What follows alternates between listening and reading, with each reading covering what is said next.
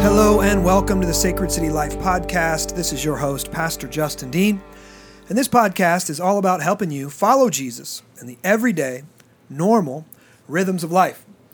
And one of our goals for the past probably year and a half has been to equip our people to be better theologians. Many times we are functioning from categories in our thinking and categories in our believing that are contrary to biblical principles, and we don't even know it.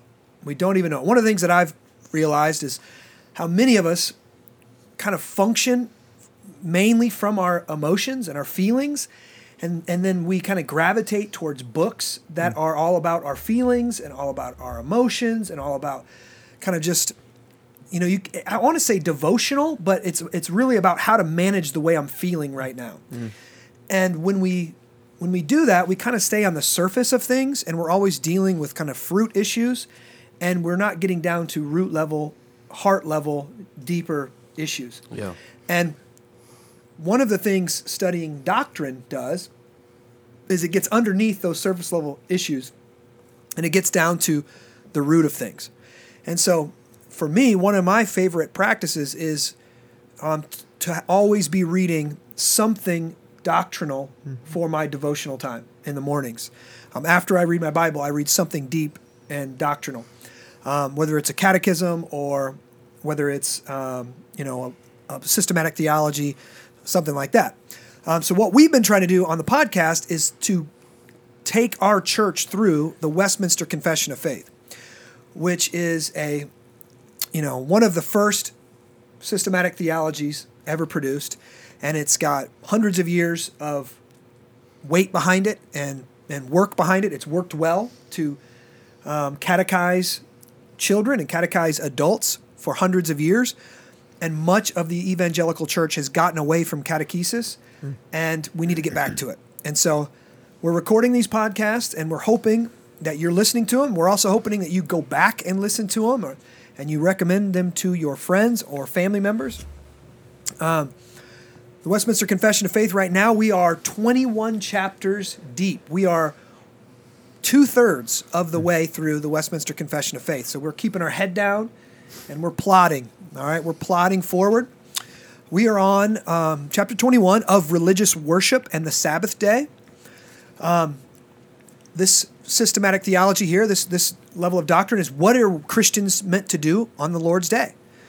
We're told to keep the Sabbath day holy. What does that mean? What can we do on the Sabbath day? What can't we do on the Sabbath day? How are we meant to worship God rightly? Articles 1 and 2 said we can't make it up on our own. This is not a open-handed issue, that the right worship of God is a closed-handed doctrinal issue, that Scripture tells us very specifically how God wants to be worshiped. Now, Article 3 and 4, and maybe 5 if we can get to it, we're going to drill down into some of those specific aspects of our worship that Scripture mandates for us, okay, that we should do on the Lord's Day. Yeah. So that's where we're at, all right? What should we do on Sunday? What should we do on the Lord's Day? How should we worship God? We're going to start with Article 3. Kevin, you want to go ahead and read that? You bet. Prayer with thanksgiving, being one special part of religious worship, is by God required of all men, and that it may be accepted, it is to be made in the name of the Son, by the help of his Spirit, according to his will, with understanding, reverence, humility, fervency, faith, love, and perseverance, and, if vocal, in a known tongue. Okay. All right, let's get into this. Actually, before we get into this, we've got 3 of us here today. You know me, I'm Justin. I'm Alex Tate. And Kevin Knorr. All right, just to get those out of the way. So the first thing we're talking about when it comes to the right worship of God is prayer. That we should pray when we come together, and we should pray as individuals. It says prayer with thanksgiving being one special part of religious worship. So we have a duty to thank God for things. Yeah. Sacred City, we talk a lot about evidences of grace. We try to program that into the DNA of our church on a weekly basis. People are sharing evidences of grace. They're thanking God for things. We do a lot of celebrations at the church. Celebrations are thanking God for things, and we want prayer to be a key part of our worship, our daily worship, but also our corporate worship when we come together. The confession says prayer, being one special part of religious worship, is by God required of all men. Do we have a text for that? Yeah. Psalm 65:2. O you who hear prayer, to you shall all flesh come. So all flesh. It's interesting how even atheists pray. Yeah. There was a recent article out that said Elon Musk, when he was trying to launch the rocket, he prayed. He prayed for a successful launch. What is that? The natural law, right? The natural law in man that we are made by God for God, and there's something in us that wants to pray. So somebody asked, so does God hear their prayers? So God hears everything. God knows everything. And so in one sense, yes, he does hear their prayer. But we're going to get into something very specific here.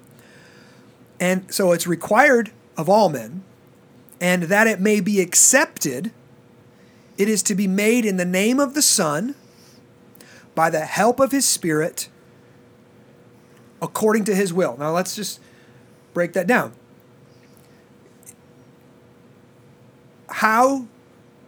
What is the one way mankind can rightly come to God? Through Christ. Through Christ, right? There's one mediator given, through Christ. So when we pray, if we want our prayers to be accepted by God, then we must pray, and that's why we pray in Jesus' name, right? We pray in Jesus' name. We pray by the help of the Holy Spirit. Do we have a text for that, Kevin? Yeah, 1 John. And this is my confidence that we have towards him, that if we ask anything according to his will, he hears us. Okay, anything according to his will and by the Spirit. Okay, so I was looking at Romans 8:26. I'm sorry. I was off. Sorry, guys. Romans 8:26. Likewise, the Spirit helps us in our weakness, for we do not know what to pray for as we ought, but the Spirit himself intercedes for us with groanings too deep for words. Okay, so Christians are called to pray in Jesus' name, coming through his mediatorial work by the Holy Spirit. So we're to be led by the Spirit. That's when we pray, we want to ask the Holy Spirit to lead us. We want to let Scripture kind of guide us as we pray, and we want to pray according to God's will. Okay, now that's important. Just because we pray in Jesus' name does not mean that he's going to answer our prayers, right? Our prayers must be in line with his will. So, I can't pray for God to give me another wife, right? He's already given me a wife. His will is for me to be a better husband and me to love the wife that I've been given, right? We must pray according to the will of God. Now, if we as finite beings, we pray and we don't know what the will of God is, and so we pray for that promotion, but we don't know that it's not his will, God in his loving kindness and sovereignty will tell us no. Right? Yeah. So I've heard it said that there's only 3 answers to prayer. There's yes, there's no, and there's not yet, or something like that. Yeah. But that's the simple version. The other version is as we're praying, we want God to change our will towards his will. Yeah. Kind of like Jesus, right? Like, if this cup could pass from me, like, that's what I want. But he says, but not my will, but your will be done. Yeah. So a Christian prays, conform my will to your will, right? You really want to take a new job outside, whatever, in some cool city. You really desire it. And then you're like, okay, Lord, I want your will to be my will. Yeah. And you're praying that he would shape your will, shape your desires to whatever he has for you, right? So how do you flush that out if that's someone else's will, right? But not knowing for sure if it's the will of God. Like, how does someone differ what that looks like if it's the will of God? Is that them finding a community right away when they get there, that's a church, and they're getting connected right away, does that seem like that's the will of God? Or if every door is closed, it's not the will of God? Well, the first thing would be to search the scriptures, right? To search the scriptures to see if they speak specifically to this scenario. Okay. Yeah.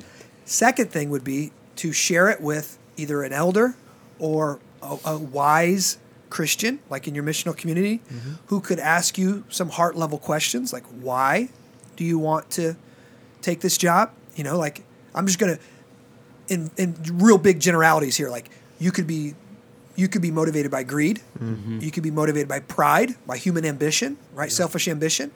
This could be a poor decision for your family. Like if there's no good schools in the area, if there's no good churches in the area, I mean, that would be a very foolish decision.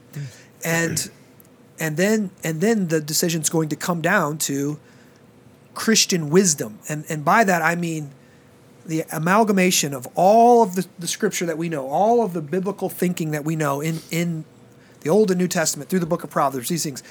Is this a wise decision, or am I just really want it? Yeah. I just really want it, And now listen, here's the thing. And this, I don't want this to be an excuse, but God works with us. And so even when we make mistakes, let's say we ignore biblical advice or we don't even get it and we just go and we take the job. He can still work in that situation and get us eventually where he wants us to be. He can use our mistakes and he can bring beauty out of the ashes of those mistakes, right? But it'd be far better to make the wise decision on the front end. Yeah. On the front end of that. Yeah. Okay. So real quick, following the example of, there's a job, you really want this job, you seek the scriptures, you seek wise counsel, everybody says, no, I don't think this is the right thing. You go and do it anyway. So then when you get to that point, when you get to that place and you realize, oh man, I have sinned against God, what does repentance look like in that? I would go read the story of the prodigal sons. Repentance looks like, it could be a lot of different things, but first off, confessing to God, and then taking stock of your situation. And repentance is a change of, not just a change of heart, but it's also a change in direction, right? Yeah. A change in behavior. So it very well might look like, we had a couple in our church that this was their testimony at our 10-year celebration, that they kind of did this very thing and then realized they had made a mistake and they didn't have the Christian community and their repentance looked like coming home. Yeah. They came back to the Quad Cities and joined up with the church again and building their family here and putting down roots. Yeah. So it could very well look like that. I think that's a couple possibilities of what Definitely. of what it could look like. Now, so prayer is also it's we pray in Jesus' name. We pray through the Holy Spirit according to the will of God. We pray with understanding. So our prayers should be intelligible,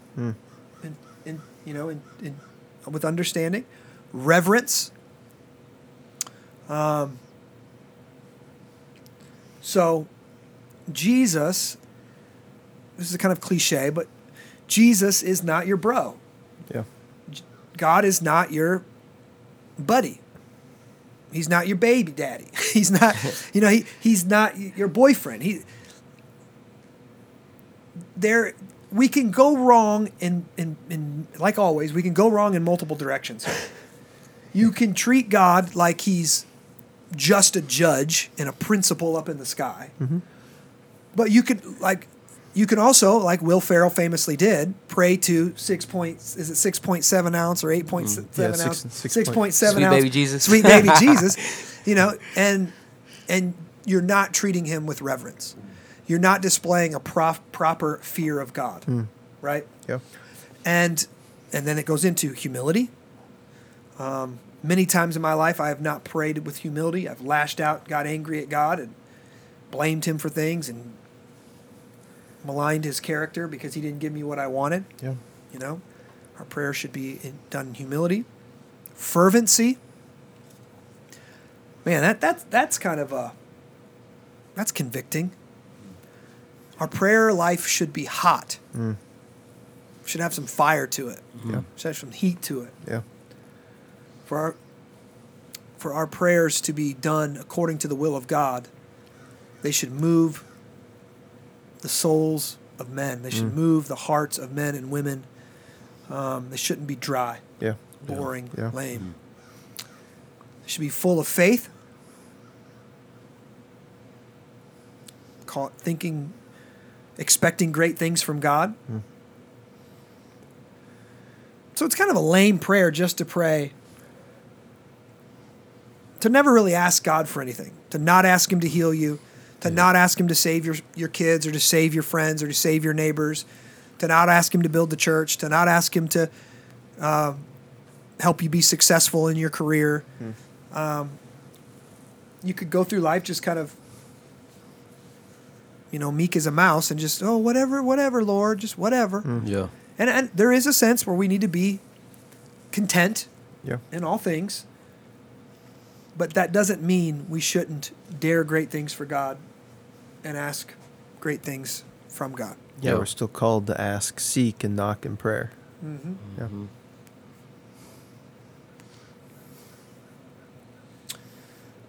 Our prayers should be prayed in love.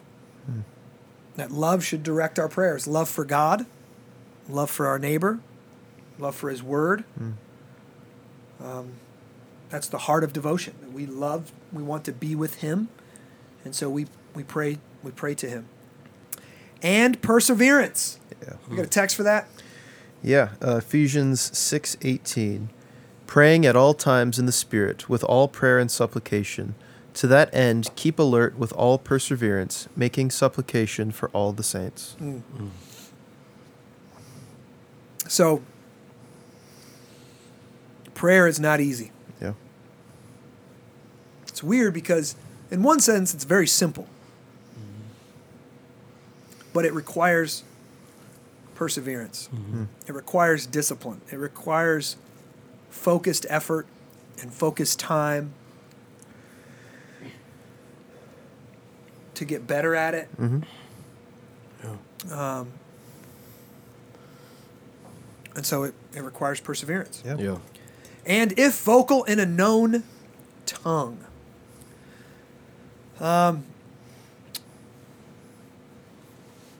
So specifically, we pray to God with the language that He's given us. Now, yeah. Any thoughts on this, guys? What you're hearing on prayer? It's just, well, thinking through the perseverance piece, would you say praying, persevering in prayer for us, but also that text talks about praying for the perseverance of the saints. Would you say that a piece of that is praying for those who struggle to persevere in prayer? You have the people who are like, oh, well, I just don't have time, or the people we were talking about a few minutes ago who say, oh, well, the meek, God's going to do what God's going to do anyway. So maybe if you have those people in your community, praying for them to have more fervency and more perseverance. Yeah, I think so. I think this is one of the reasons why, obviously, we pray in every single missional community. Now, I'm not in every missional community, so I don't know if they all do what they're supposed to be doing and praying through gospel community mission, and they have intimate prayer times that are both, they have confession in them, they have thanksgiving in them, they're praying in Jesus' name, they're praying by the Spirit, they're praying, with perseverance, but I hope they are. Yeah. And then I know my missional community is. We also pray before every single Sunday gathering. All of the ministers, basically anybody that's going to be on stage, we get back in the back and we pray for this. We pray for the perseverance of the saints. We pray for those who are struggling when they come in. We pray for those who are sick. We pray for those who are tired and weary. We pray for those who are in rebellion against God. We even pray that people would come They don't even know why they're there. Yeah. But they would just show up because the Spirit of God moved them, and they would step out of darkness into His great light. All of this is important. And then Joel prays from the stage to prepare our hearts to receive the Word of God every single week. And then I pray in a pastoral prayer twice. I pray before the sermon and ask God to protect me and that His sheep would hear His voice. Yeah. And then I pray at the end of the service to direct the hearts of people to either take Christ or to take the Lord's Supper. Yeah. And I'm hopefully I'm trying to shepherd our people through the pastoral prayers. Yeah. So why is it that like a lot of people don't take prayers seriously? Because I feel like even like Tim Keller in one of his books, he talked about how he didn't even take prayer that seriously until his wife was diagnosed with cancer, and then that's where him and his wife start praying together on regular rhythms every single night. I think it was 2 days a week. 2 days a night. And 2 days a night. Yeah, I mean 2 days. Twice a day. Twice There you a day. go. There you go. I was like 2 days a night. Yeah, twice a day. impressive. But for some Yeah, reason, it's he didn't even take it seriously. So why is that? Yeah. I think because it's pretty difficult to do, and it's in silence. Like it's off stage most of the time. Like that type of prayer, it's off stage. There's you don't see. So when I go and study a book, when I read a book or study the Bible, that has a 1-to-1 correlation. So what I mean by that is I go study something, I come out of it with more knowledge that I can directly apply to my sermon, to a situation, to whatever. Yeah. Prayer, you don't usually see a 1-to-1 correlation. You don't see immediate fruit coming out of it, Yeah. right? And there's something about it that's difficult to do. Sure. It's just something about it is difficult to do, and especially with your spouse. I find making time to pray specifically with your spouse is really difficult. Yeah. You know, Yeah. and obviously, but what puts things in perspective? Cancer. Yeah. And Tim had cancer. His wife had cancer, and then he got cancer. And and he says that it took his prayer life to another level. And I hate that it would take something so drastic to do that. Yeah. Right. But I wonder if the elders make it a point every Wednesday morning to begin our elder meeting with prayer for our members. And we each are over a huddle, and so we pray for 3 or 4 different families by name, one at a time, while the other elders are sitting there listening. And we go around the table, and so we pray for 16 to 20 families a week. And members don't see that. Members, I wonder if members really even care that we do that. Like, do they think that's something special? Do they think that that's worthy of sacrifice? Like we're spending at least 30 minutes, every Wednesday morning praying for our people. Now, why are we doing that? We're doing that because in the book of Acts, it tells elders that one of our primary roles is handling the Word of God and preaching the Word of God and praying for our people. And so we are bringing those people before the Lord and asking for His blessing upon them. Yeah. Every single week. So, yeah, I just wonder how many people, if we take that for granted. When people tell me I'm praying for you, I know many times I can take that for granted. And who knows how many times I've been spared from temptation or spared from a giant screw up because the saints are praying for me. Or just spiritual attack, protecting from spiritual attack through prayer. That's good. So, all right. So prayer should be a major part of our personal worship, but also our corporate worship. Okay. Article 4: prayer is to be made for things lawful. We already kind of talked about this. Don't pray for your neighbor's Cadillac, right? That's breaking a commandment. Don't pray for $10 million cash Well, I mean, and then get mad when you don't If it's in get his it. will. depends on how. Yeah, depends on how much. I mean, you invested in crypto. I don't know. Where are we at? I will. And for all sorts of men living.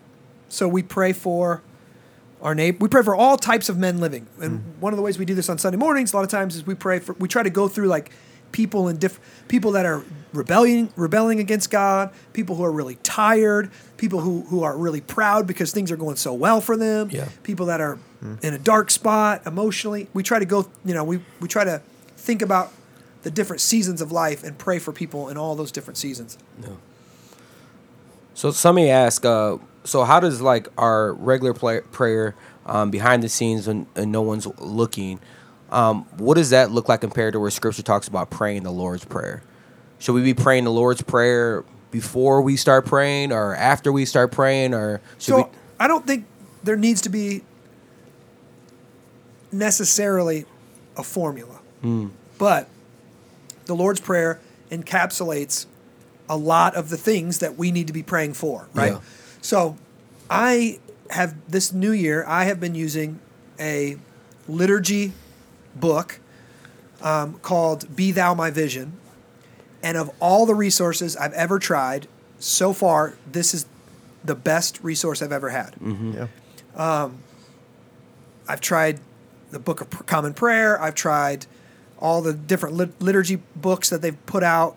And something was always missing from all of them. This one, I feel like, is one of the best ones that I've ever had. Walks you through basically kind of like a call to worship, and then a confession of sin, and then an absolution of sin, and then there's a prepare me to read the Word of God, and then there's a little section in the book for reading catechisms, and then for reading the Word of God, and then you come back to a section on prayer, and then it tells you like pray. Basically, you pray the Lord's Prayer, and then it gives you 3 other prompts to pray. Pray for your family, pray for your church, pray for your world, or something like that. It gives you three one, and so I found it really helpful. So in that liturgy, the Lord's Prayer is kind of the last thing you pray. Okay. But that's just one form. Okay. Right, one form you can do it on. Okay. All sorts of men living or that shall live hereafter. So I talked about this a few weeks ago, that we should be praying for our kids and our grandkids and our great-grandkids, even those that have not been born. Yeah. Right? We should be praying for our legacy as you pray. But not for the dead. So there's no use in praying for the dead. The dead are dead. It's appointed for man to die once, and then comes the judgment. Yeah. Your prayers are not getting anyone out of purgatory. Your prayers are not getting anyone out of hell. Your prayers are not getting anyone into heaven. So we should not be praying for the dead. So what about the people that only just pray in their minds? They're like, I just pray in my mind. Me and God are tight. I pray all throughout the day. So what should that look like? Should they be, vocalizing and praying to God, or is it okay for them just to pray in their mind? I think if you're at our silent prayers, real, acceptable prayers, yes, absolutely. Should all of our prayers be silent? No. Okay. Number one, if you're just praying in your mind, how do you know when something's wrong or something's off? Or sometimes when I say it out loud, then I'm like, oh, dang. Oh, yeah. All right. You know what, Lord? Out of the heart, the mouth speaks. Yeah. Right? And it's not necessarily out of the heart, the mind thinks. I mean, maybe that's true, but I don't really, like, if I'm just praying in my mind, do you repent in your mind too? Do you confess? I mean, we're told to confess with our mouth. Yeah. Right? So I think silent prayers are good and helpful and necessary, but I think we need to hear ourselves say some things as well. And I think there's power. The life and death is in the power of the tongue. Right? If you believe it, I believed, therefore I spoke. Right? So we're meant to profess what we believe. So I think we need to pray out loud as well as pray silently. Yeah. Okay. Yeah. Nor for those of whom it may be known that they have sinned the sin unto death. You want to read that text? That's a tough one. Yeah. 1 John 5:16. Oh man. Here we go. If anyone sees his brother committing a sin not leading to death, he shall ask, and God will give him to those who commit sins that do not lead to death. There is sin that leads to death. I do not say that one should pray for that. Oh my goodness. I've got some immediate thoughts, Kevin. What are your immediate thoughts?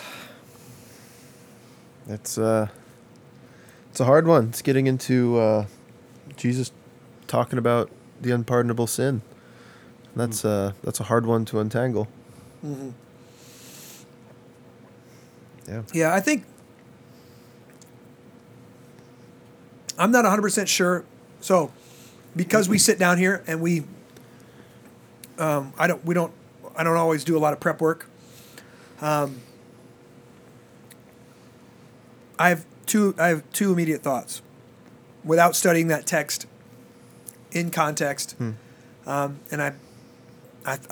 think I know what I'm about to say, but I'm not 100% sure. So, of course, Jesus talks about the unpardonable sin, blaspheming the Holy Ghost, Yeah. crediting to Satan the things that are of God. Yeah. All right. But I also think he's talking about here, and I could be wrong here, sins that are legitimately punishable by death. Okay? Oh. So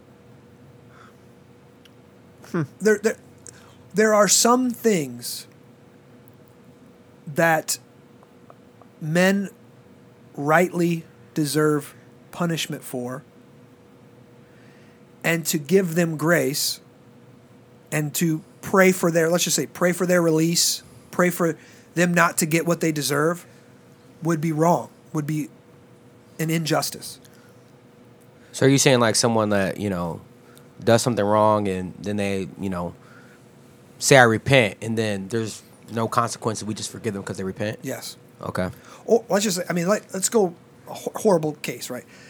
A man rapes a woman, right? And he doesn't even have to repent, right? Maybe he repents, maybe he doesn't repent, but his Christian brother says, start, praying for him. Now, there's a way to pray for him. Obviously, we pray for the salvation of his soul, Yep. but that would not. You pray for him in a way that you do not pity him. Yeah. You pray for him in a way that he needs to be judged by the full weight of the law for his sins. Yeah. Right? So you don't pray for a light punishment. You don't pray that he gets off on a technicality. Right? You pray that the justice of God would be meted out. Now, why do I say that? And listen, because I'm not preaching through 1 John, and nor have I don't think I've preached through 1 John since I was a youth pastor. And so that scripture right off the top of my head, I can't pull up all the exegesis right off the top of my head, but I have been reading Deuteronomy. And in Deuteronomy, when there's murderers and there's blasphemers and there's these sinners, God commands his people because the punishment is death for them, have no pity on them. Have no pity on them. And so, because there's a sense in us that it's like, oh man, I don't want to take that guy. I don't want that guy to get the death penalty. Oh, I don't want that guy to sit in his. This seems he made a harsh. mistake. Yeah. This seems harsh. This seems now. If you're the victim, it does not seem harsh, Yeah. right? But we could be the Monday morning quarterbacks or whatever, or the passenger drivers here, backseat driver, and say, I don't know, that kind of seems harsh. And so that's what it's bringing to my mind. Those passages in Deuteronomy. It's like, hey, listen, if a guy has broken this commandment, you don't just you don't just, I'll pray for you. It's like, no, he needs to be judged. Yeah. He needs to be judged. And so I think of both. Both and there. It's interesting. I'd never thought about it in those terms. Yeah, but again, upon further exegesis, I could be swayed one way or the other. Sure. So, what do you guys think? What are your thoughts back home? If this throws you for a loop, or if you've got questions, email us. Let us know. Email me at justindean@sacredcitychurch.com, and I would love to either go deeper into that or repent for my heresy if I just committed heresy. I don't know.